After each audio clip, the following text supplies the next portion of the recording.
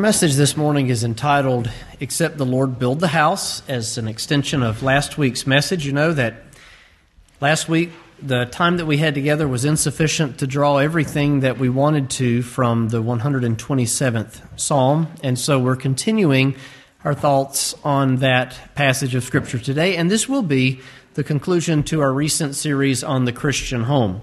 It's interesting that we endeavored to present 4 messages to you on the Christian home, and this is our 7th message to you on the Christian home, and we'll observe that 7 is the biblical number of completeness. And I don't know if that's divinely inspired and providentially given, or it's just that your preacher is long-winded and doesn't know how to wrap things up on time. But we have enjoyed very much sharing with you thoughts about the Christian home. We pray that it's been a blessing to you, and I pray that it's been instructive to you and something that if you're one day to be married, if you are married, if you have children, if you're going to have children, if you have grandchildren, this is a series that has been informative to you and something that will be a blessing in your life. We'll begin by reading Psalm 127. Except the Lord build the house, they labor in vain that build it. Except the Lord keep the city, the watchman waketh, but in vain. It is vain for you to rise up early, to sit up late, to eat the bread of sorrows, for so he giveth his beloved sleep. Lo, children are a heritage of the Lord, and the fruit of the womb is his reward. As arrows in the hand of a mighty man, so are children of the youth. Happy is the man that hath his quiver full of them. They shall not be ashamed, but they shall speak with the enemies in the gate. As we introduced this psalm to you last week, it's one that is a favorite psalm of mine as a dad, as a father, as a husband. We considered 4 points before we ran out of time and put the message on hold until this week. Number 1, from verse 1, except the Lord build the house, they labor in vain that build it. We learned that despite our best efforts, and believe me, raising a family, being a husband, being a wife, being a grandparent, it requires our best effort. But despite our best effort, we are dependent upon God. We are dependent upon the Lord for our house to be built, for our house to be maintained, and for the city, as it were, to be kept. And we observe from that many times in Scripture, now there are some things that are God only. Salvation is God only. Sin was man only. But there are many things in Scripture that are an effort that we make that God blesses. And so we made mention of, in the book of Proverbs, the hand of the diligent maketh rich, but at the same time, the blessing of the Lord it makes rich. So there are many things in our lives that require our best effort, but then at the end of the day, we trust that God's grace abounds over all of our frailties and our inabilities, our shortcomings. And so we are dependent, the best of parents are dependent upon God's mercy and God's grace in raising their children. A passage that I thought about a lot this week, where sin did abound, grace did much more abound.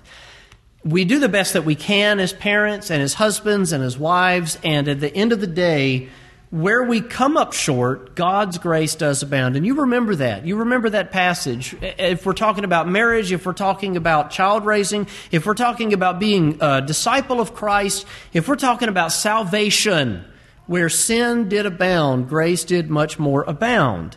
And he giveth more grace. According to the book of John, he gives grace for grace. We are miracles of his grace, testimonies of his grace. Being a parent, if you're a person who pays attention and has any sort of sense, you know that it's a testimony of grace. Everybody knows how to parent until they have kids, and then suddenly you realize how much more difficult this infinitely is than anything that you've ever tried to do. And so we come to the conclusion of every day and we thank God for his grace. We depend upon it. He keeps us. If any of us are a success, as it were, in raising children, sure, we might have had something to do with that. Certainly a person who foolishly raises a child has very little chances of raising a profitable, successful, responsible adult. And we see that in our country today. But if we find ourselves being successful, we were still beggars at God's table in all of this. And so, number one, we're dependent upon the Lord for success in our homes, no matter how we try, no matter what we do. Number two, verse 2, it is vain for you to rise up early to sit up late to eat the bread of sorrows. From that passage, we observe that anxiety and worry is not healthy. It is not something that we need in our lives and in our homes. Except the Lord build the house, they labor in vain that build it. That means that if we're doing what we can, God bless the rest. You can go to bed at night and sleep not worrying about what's going to come tomorrow because you trust in Christ. And I just had this thought over and over this week as we talk about except the Lord build the house. Understand that that's the 4-consonant name of God in the Hebrew language. In the New Testament, what is the word that they call the Lord Jesus so many times? Lord. And so, except the Lord build the house, they labor in vain and build it. The Lord there is Christ. Christ builds our houses. And because of that, I trust in the Lord. Because I trust in the Lord, I can sleep at night. It's vain, pointless to rise up early and stay up late and eat the bread of sorrows, for he giveth his beloved sleep. In other words, there is great peace in trust. There is great peace in trust. Memorize that statement. We sang the hymn this morning in our song service, "'Tis so sweet to trust in Jesus."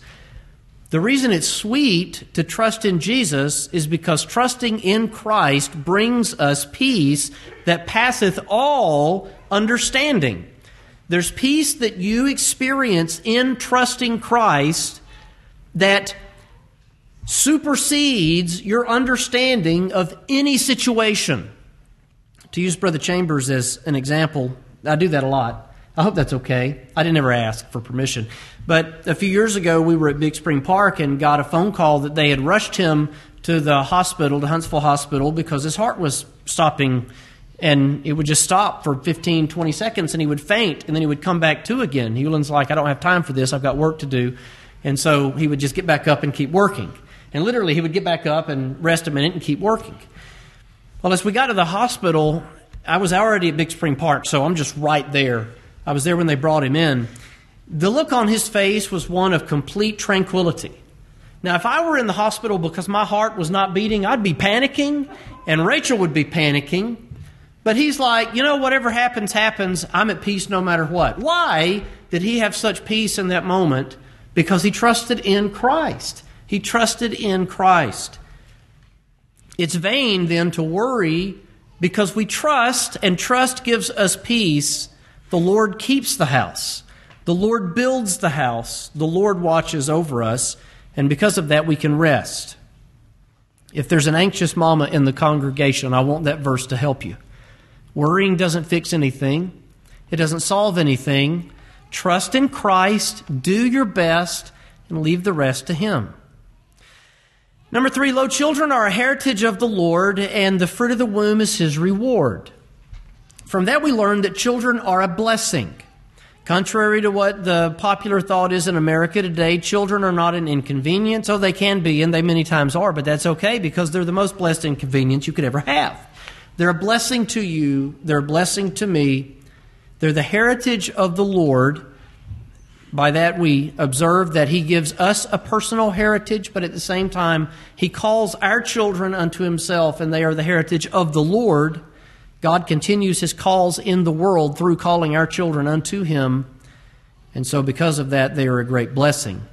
And then lastly, we came to verse 4. As arrows in the hands of a mighty man, so are children of the youth. And that's where we'll spend most of our time again today. Now, by way of review on this verse, as arrows are in the hands of a mighty man, in the hand of a mighty man, so are children of the youth. Just to review, Solomon, or David to Solomon here, compares raising children, training children, to creating an arrow. And as you see, a song of degrees for Solomon, remember that David is writing this psalm to his son.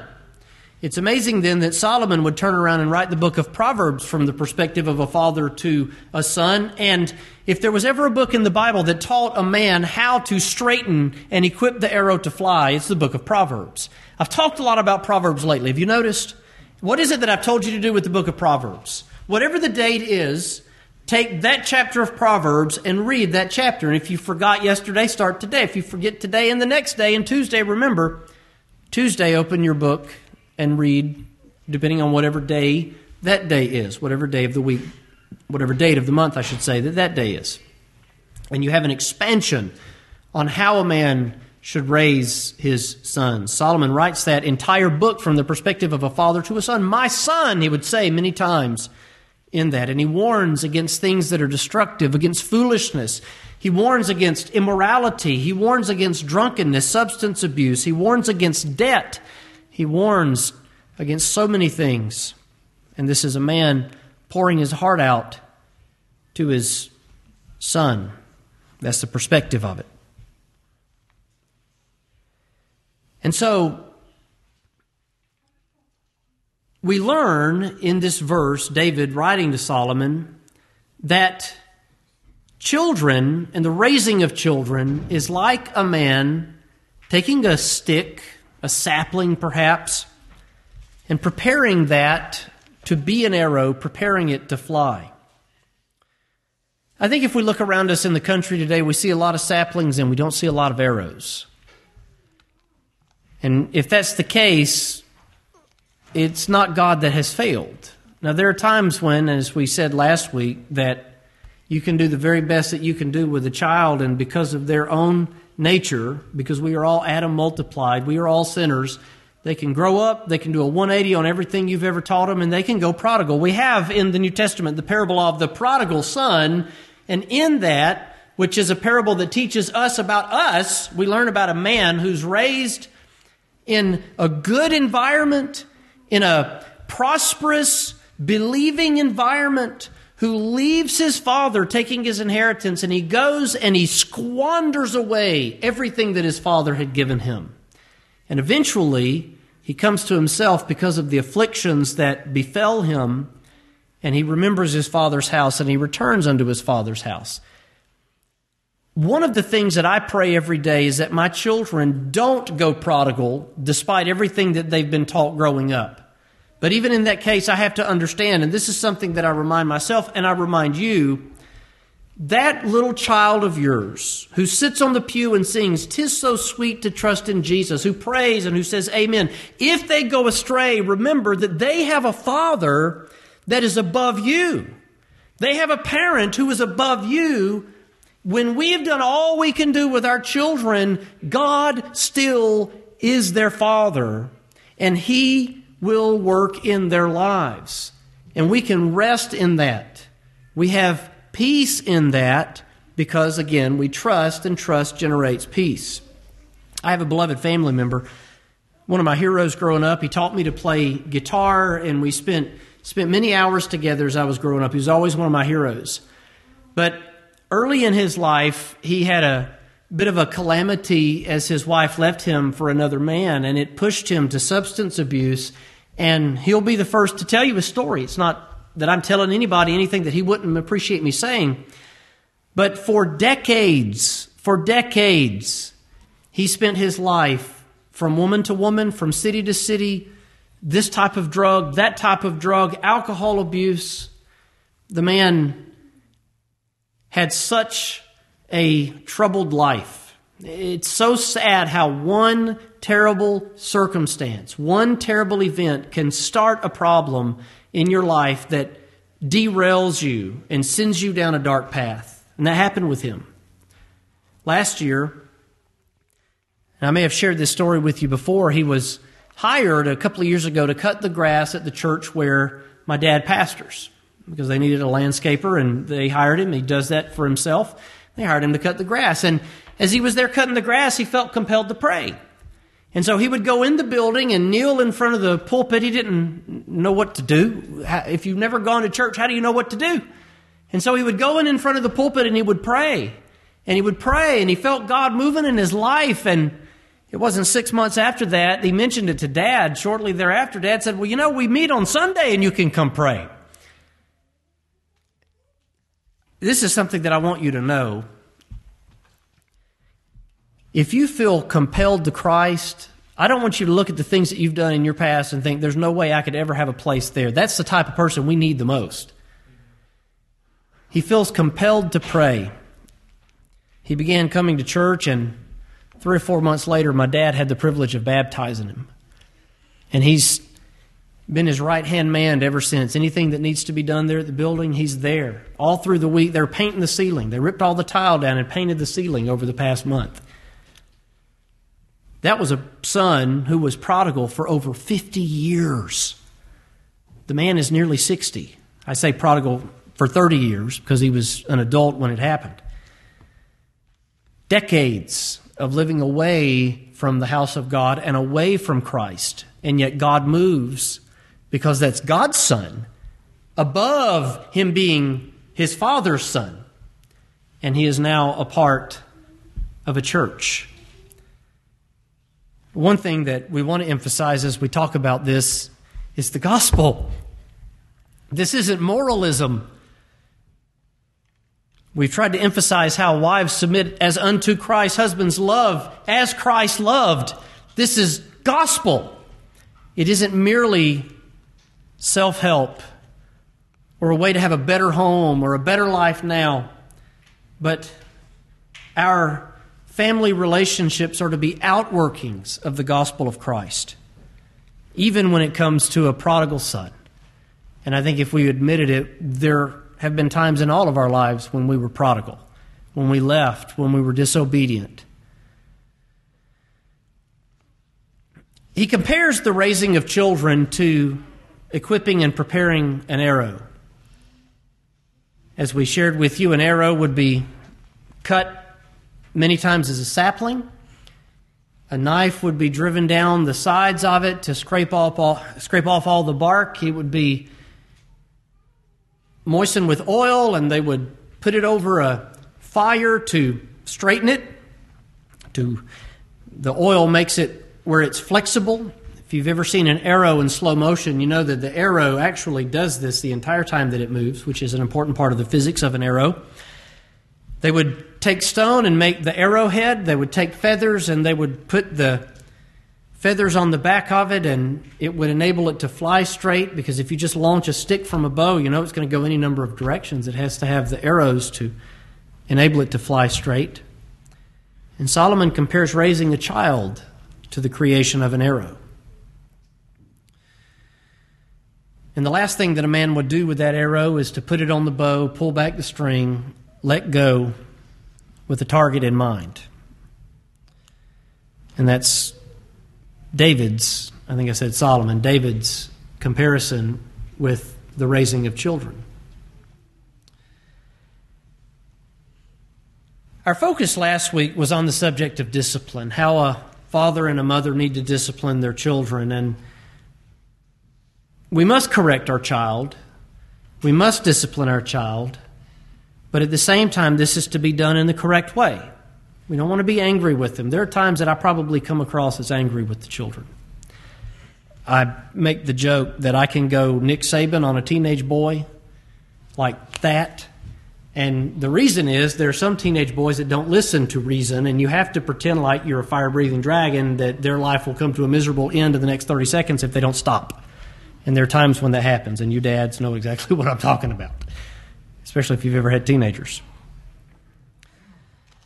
But discipline is to be done in a way to teach. Now, we look at discipline in this country as punishment because we don't understand words.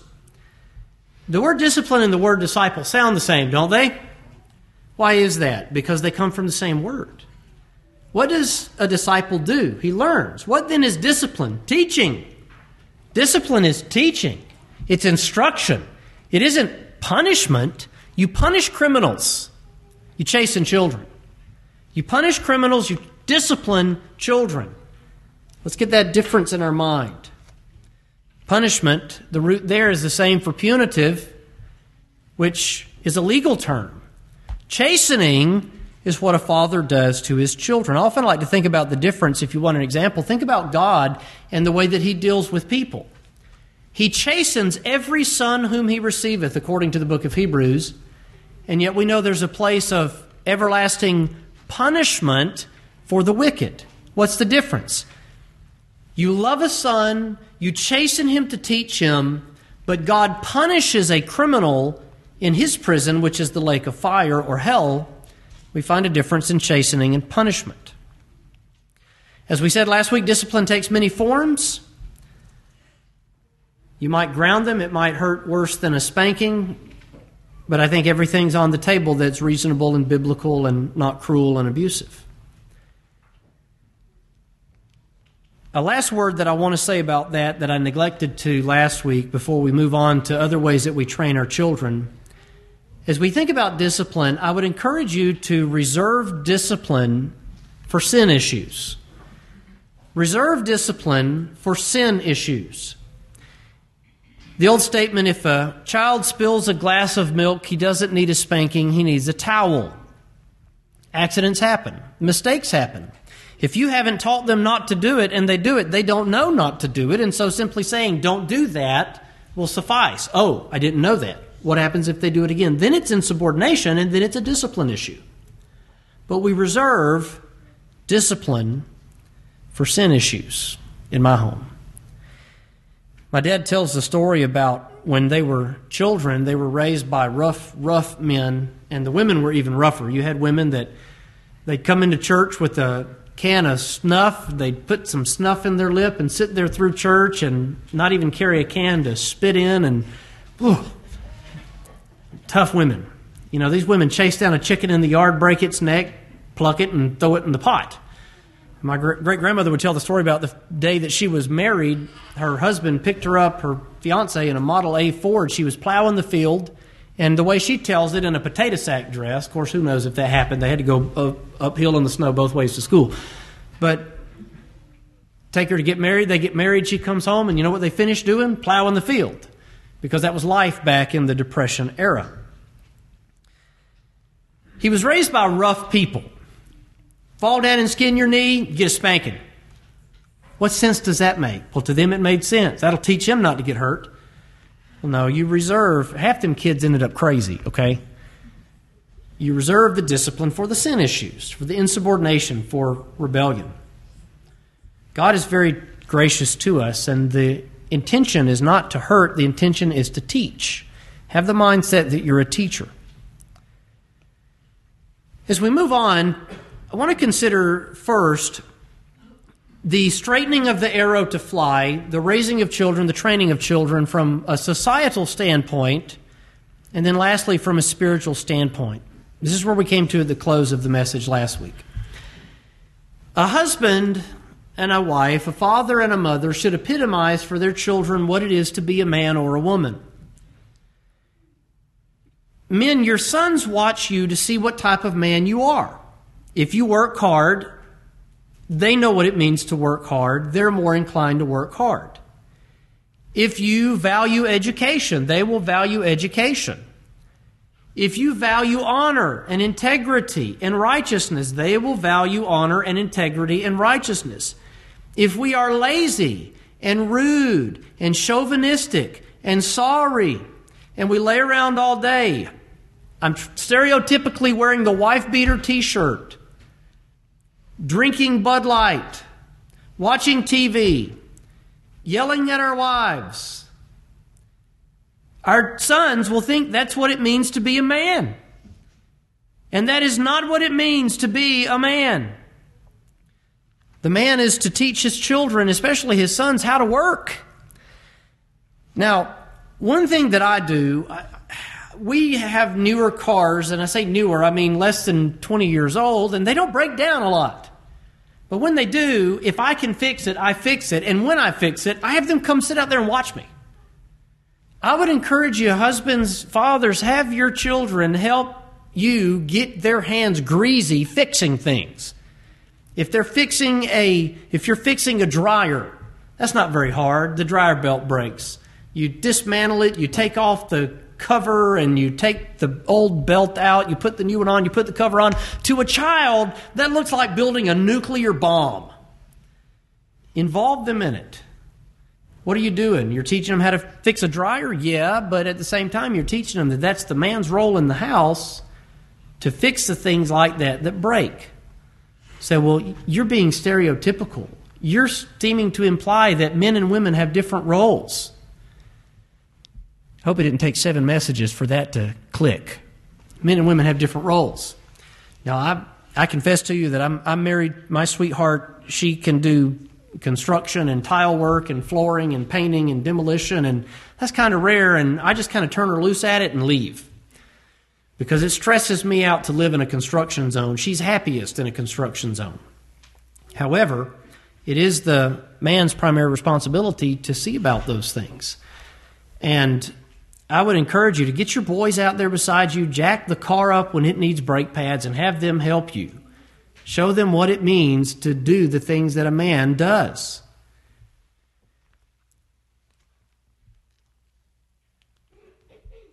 We want to train our boys as men to be men. Change the brakes. Change the oil. I teach my sons how to throw a punch. That may seem non-Christian. Well, you know what? One day they might be a man. They might have a wife. And somebody might break into their house at 3 a.m, and they may have to do something about it. Now, listen, Jesus encouraged suffering as a Christian. If someone comes to you and starts attacking you for your faith, the New Testament presents this idea that we voluntarily suffer in the name of Christ, rejoicing that we were found worthy to suffer. And they did never put up a resistance to that. And I have trouble with those teachings. But it's a whole other story when somebody comes after my wife and kids. And so when someone comes into your house at 3 a.m, what are you going to do? You're going to defend your wife and children. I teach them how to throw punches. I teach them how to kick.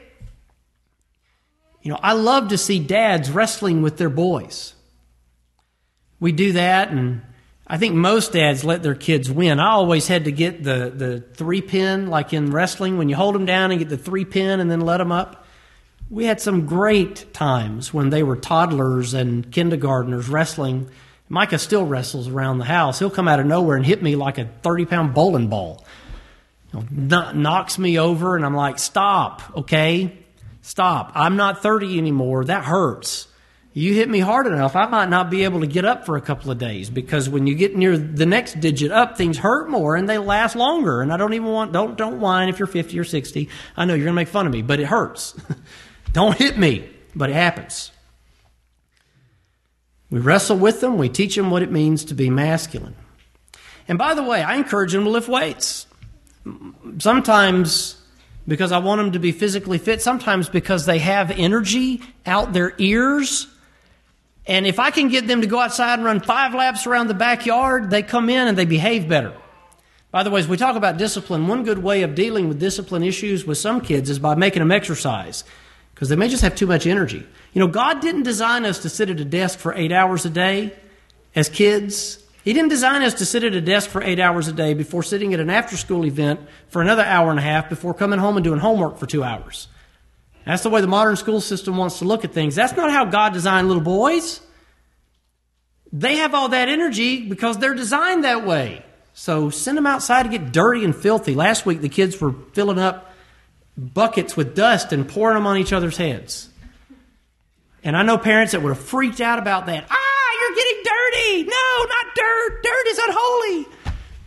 Oh, no. Dump it on each other. Just don't get it in your eyes. I don't want to go to the ER today. That is a sentence we hear in our home a good bit. I don't want to go to the ER today. How many times? I said that yesterday. Somebody was doing flips off the porch. Flips off the porch. I don't want to go to the ER today. It's COVID season. I don't want to go to the ER in COVID season. As we think about that, one thing that I wanted to say to you is that real masculinity is not toxic. Now, you hear that all the time in today's wimpy little weenie society. Toxic masculinity. And there are some things that fall under toxic masculinity that you need to avoid. We don't need to be catcalling women. Men, let me tell you, when a woman walks by, she's not an object of your lust. And we don't look at them that way. We don't talk about them that way. It is sinful. It is immoral. There are some things that fall under toxic masculinity that we ought not do because they're sin. But if you read the definitions of toxic masculinity, if you were to put all of that into practice, there's no telling what sort of person your son would become.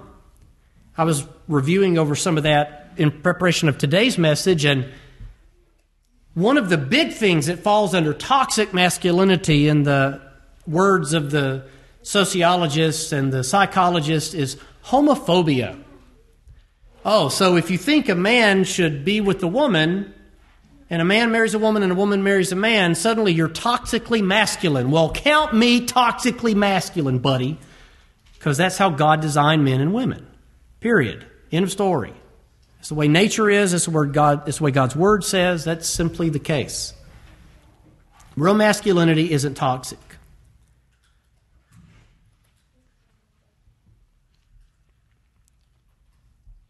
There was a chat in a Christian group on Facebook a couple of years ago. It almost got me kicked out of the group.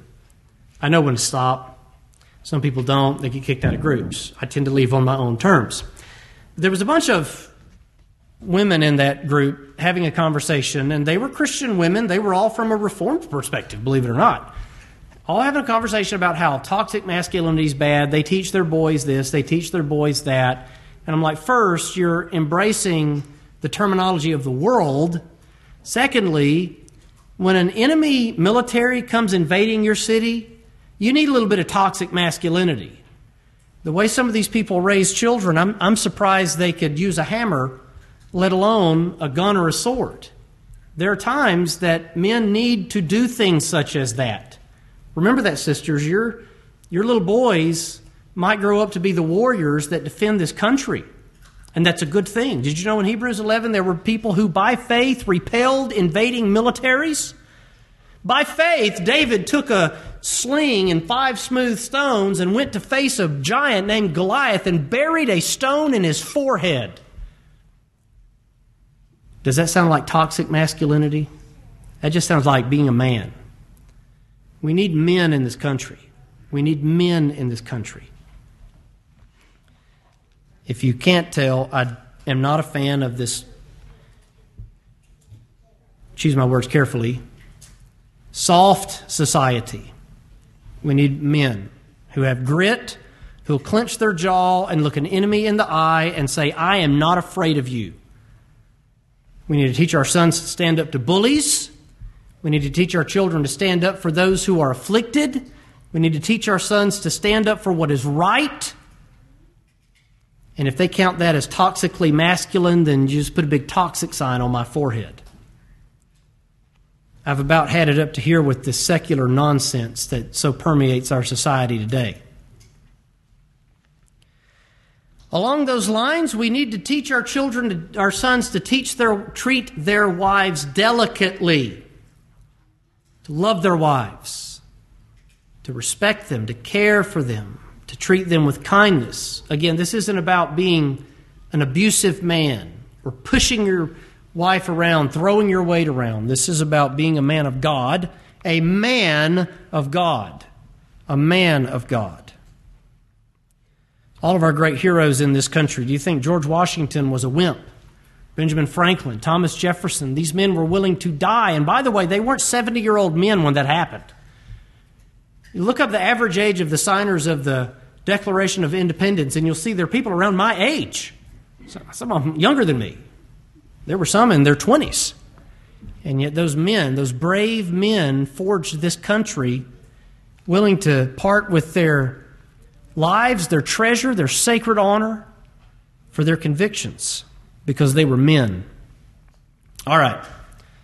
I could stomp around on that soapbox for the next 4 sermons. If you're raising sons, train them to be men. Train them to be men. Mothers, your daughters need an example of a godly woman in their life. And maybe a good sermon for an upcoming Sunday would be the subject of mentoring. Older women are to teach the younger women how how to love their husbands, how to love their children, we need mentors. And you mothers, you're the mentor in the home for your daughters. And if you're a mother, your responsibility, according to Paul's writings to Timothy, is to teach your children in the Lord every single day of the week. To train your children. To teach them while your husband is away. It's our responsibility as we straighten out the arrow, as we think about this in a societal sense, to teach our children how to handle money. Scripture says as much about money as it says about salvation. It talks about hoarding it. It talks about wisely spending it. It talks about borrowing it. It warns against co-signing for others who borrow it. Scripture says a lot about money. In the Old Testament nation of Israel, they were not even allowed to charge their own brothers and sisters in Israel usury or interest. God's Word says a lot about money. It's our responsibility to teach them how to use money. How would you go about doing that? The way that we went about doing this in our home, Winslow children, as your children are, I'm sure, like expensive things. Dad, can I have this $400 airsoft gun? A what? Huh? A $400 airsoft gun, oh, it shoots 500 FPS. Are you trying to kill somebody with it? Well, they're only plastic. I don't care if they're plastic BBs. $400 airsoft gun? I think it might have been $300, but iPods and iPads and computers and phones and toys and cameras and drones and all of the stuff that a kid wants. There's a perfect opportunity when the kid asks for something like that to say, here's a way you can make money, then you can save the money, then you can buy that $400 toy that you want. And what we do when we do that is we train them how to earn money, how to save money, and how to spend money on the goals the things that they want to purchase. Just as an observation, children take so much better care of things that they have to buy themselves, especially if it took them many hours of labor to accomplish it. It's amazing how things like that work. I noticed that the weeks that I'm really tough about making the kids clean the house doesn't get dirty as quickly. Why is that? Because if it gets dirty, who has to clean it? They have to clean it. If they have to clean it, they don't want to make the mess.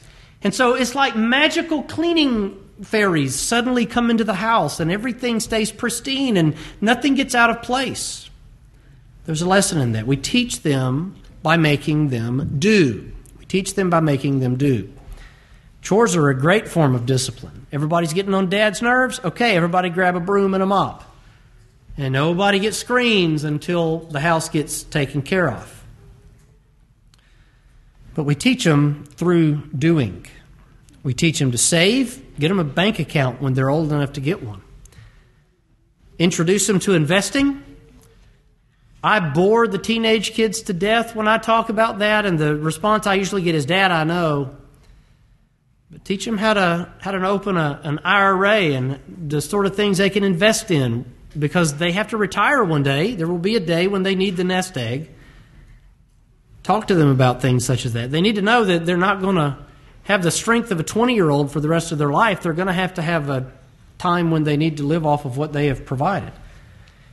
Teach them how to save. Teach them how to give. Because one of the things that we do with money is we give it to those who are without.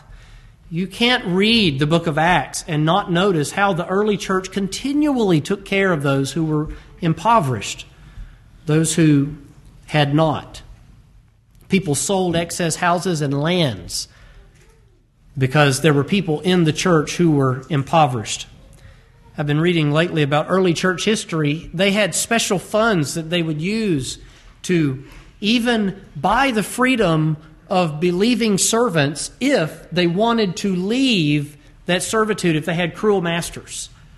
The early church was a very giving church. And how we learn to give many times is through the example of our parent giving.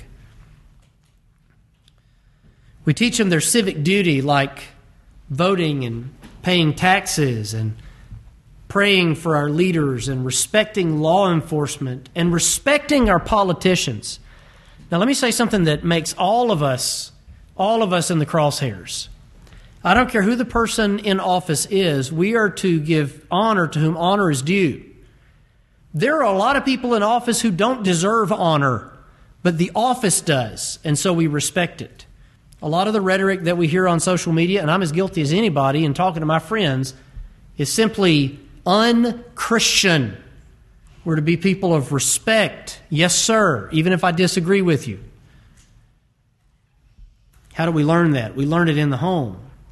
Why don't we see a lot of it today? Because it's not being taught. We teach them their civic duty. You say, how is that biblical? Read Romans chapter 13. Read Paul's writings to Titus to put them in mind to be subject to principalities and powers, to obey magistrates. Romans 13 says to give tribute to whom tribute is due, honor to whom honor.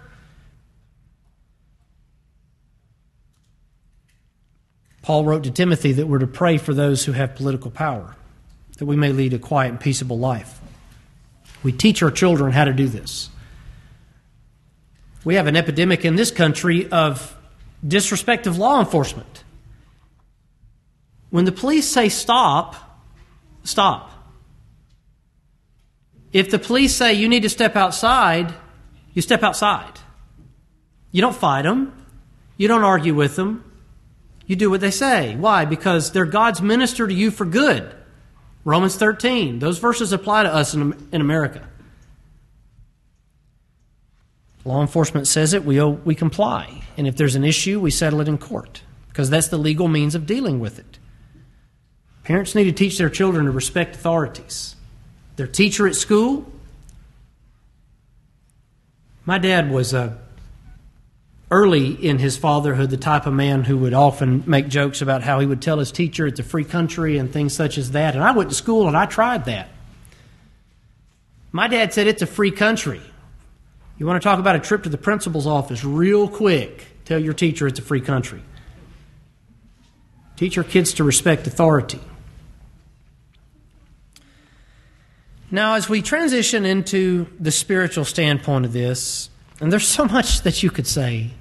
This could be 15 sermons. We teach our children the Scriptures, and we are to teach our children a respect for God's house. Now, to give you a caveat, only God can quicken a soul from death and trespasses and sins to life in Christ. No amount of teaching in the home can cause my child to be born again, because I lack the ability to raise the dead. Remember that when a person is made a son of God, that is just like when they became your son. It's out of your hands as his biological father. It is all in the hands of his spiritual father, which is Christ. Our God in heaven does quicken whom he will. John chapter 5 explicitly states that. God quickens whom he will. As much as we might even wish we could, we cannot as parents quicken our children. Our inability in that stings. Sin and its effect hurts. Don't you wish that you could just quicken them immediately? But again, we have to remember that this is God's story with them. And so in his time, he quickens them to divine life.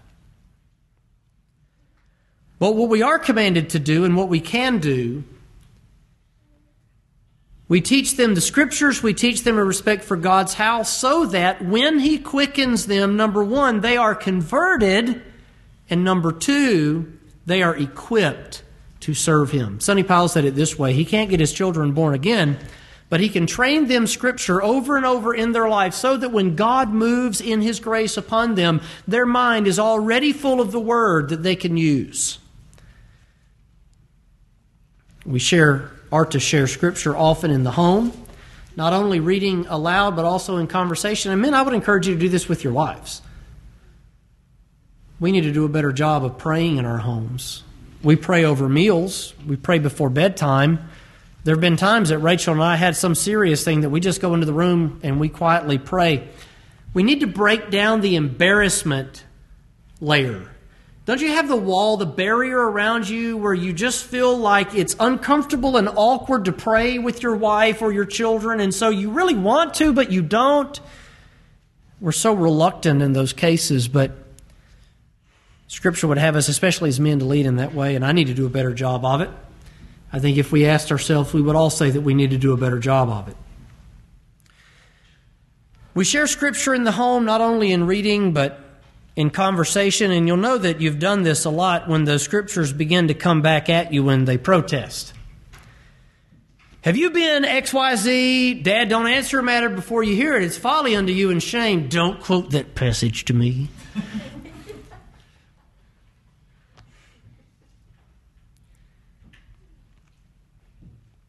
Tell him it's based on statistics, honey.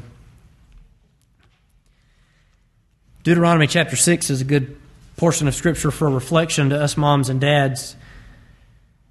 We learn the value and the importance of honoring God. This was written to Israel as they went into Canaan's land, and He's telling them how they'll be blessed in that land, to go in and possess it. He tells them, "Thou shalt love the Lord thy God with all thy heart, with all thy soul, with all thy might, and these words which I command thee this day shall be in thy heart. Thou shalt teach them diligently unto thy children, and shalt talk of them when thou sittest in thy house, when thou walkest by the way, when thou liest down, when thou risest up. Thou shalt bind them for a sign upon thy hand, and they shall be as frontlets before thine eyes. Write them on the posts of thy house and on thy gates.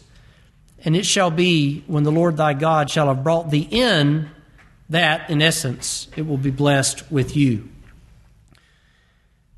What that is encouraging is an atmosphere of Scripture in your home.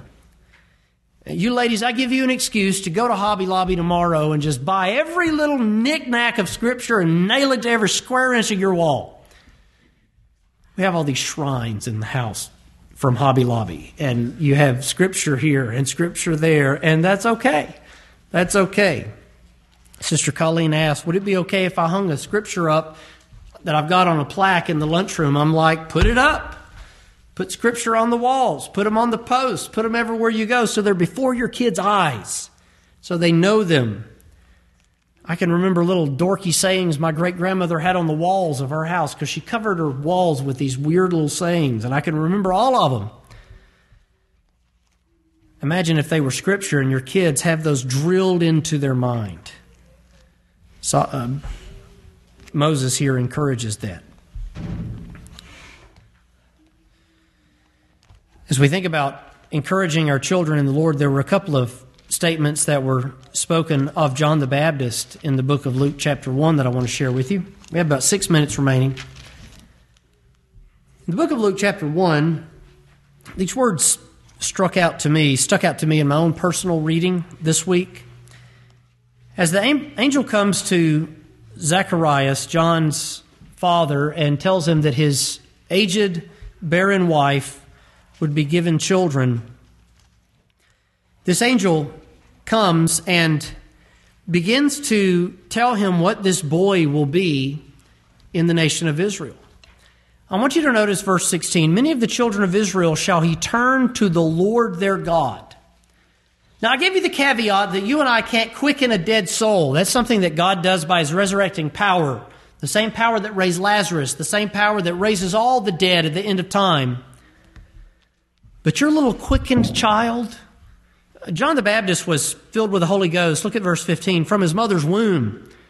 Understand that God reaches many of His children in the womb, in infancy, in their toddler years, in their kindergarten years. Look for the signs of grace in your child's life and foster that, nurture that, and take hope in it. John turns many of the children of Israel to the Lord their God. As parents, let's borrow that language. We turn our children to the Lord our God. We often hear folks today talk about leading someone to Christ, and we understand that you can't lead a dead person anywhere because they're dead.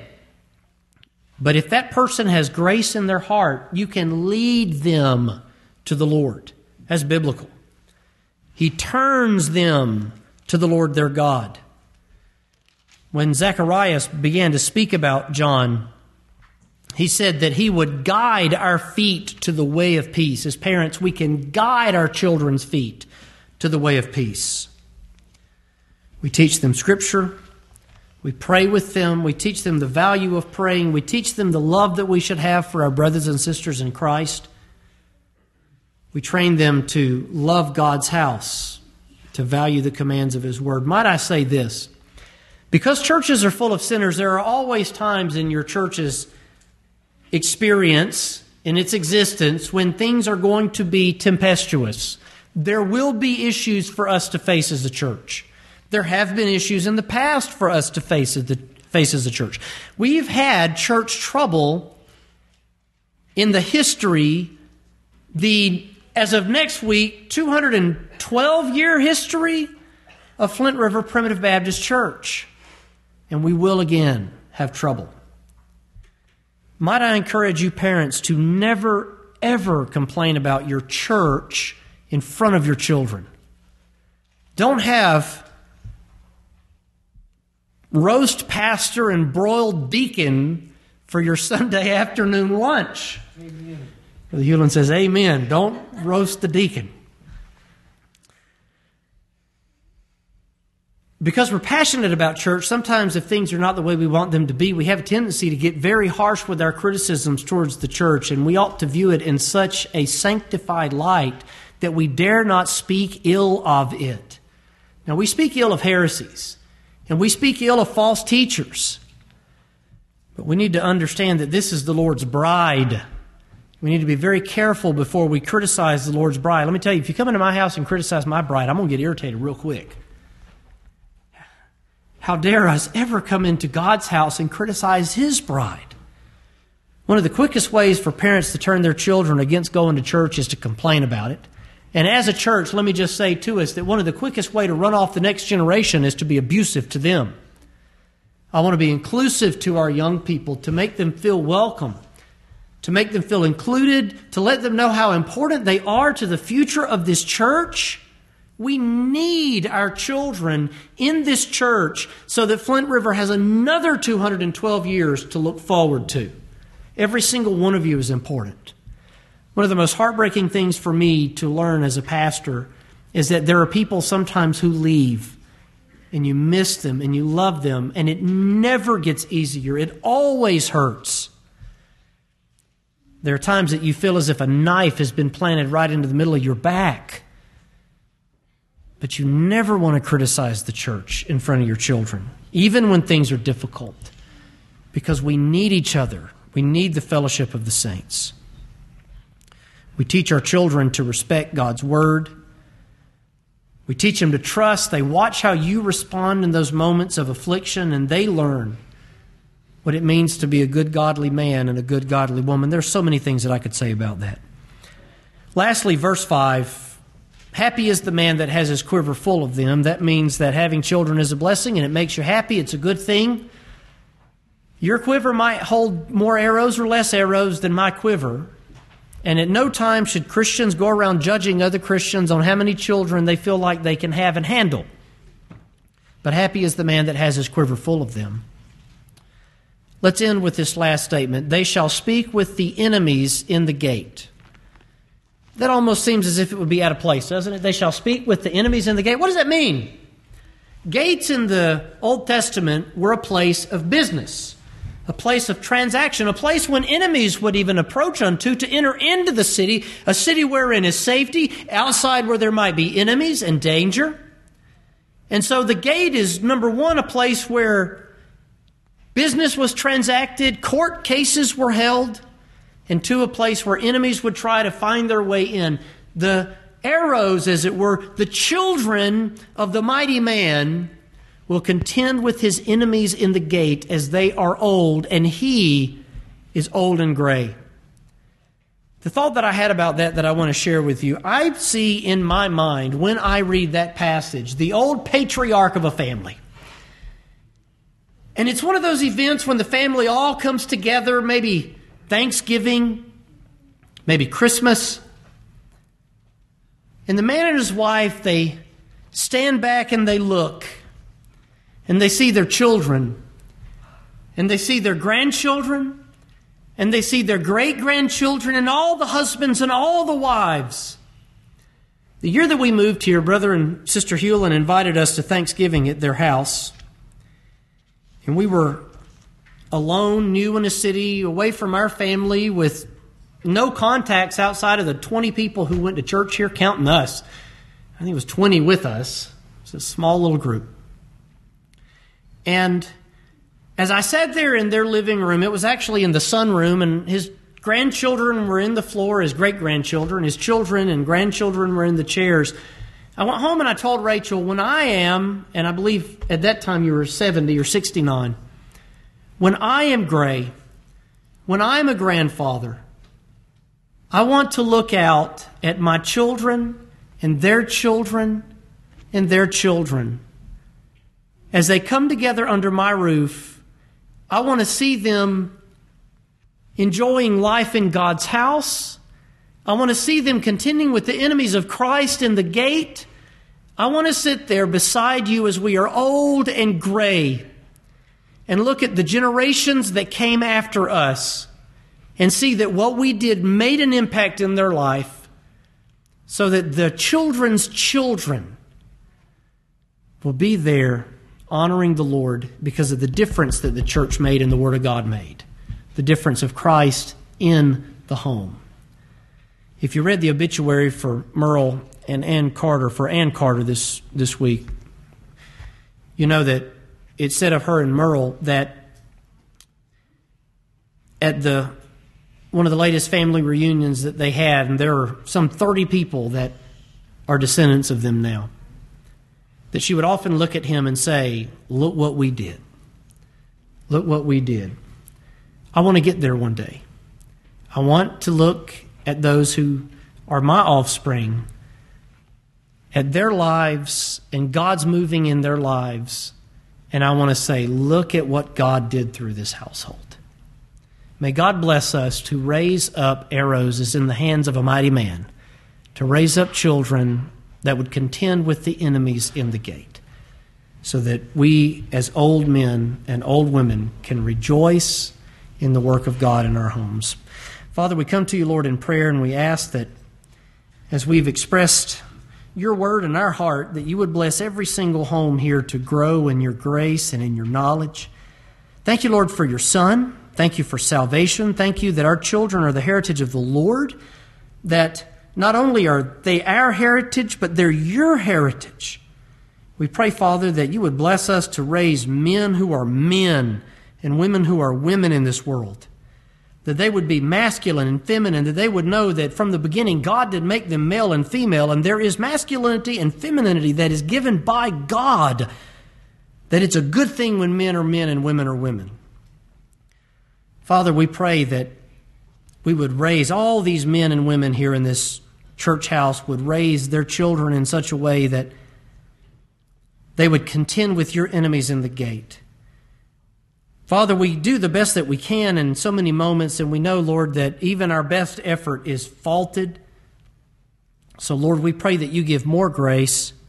We pray that you build the house. We pray that you keep the city. And as we come to the end of our days, Lord, we pray that we can look out at our children and their children and their children, and we can say how God has been good in our homes. And Lord, as we come to the end of our days, we'll give you all the praise and the glory for the way that you have moved among your children in our households. Forgive us of our sins, we pray in Jesus' name.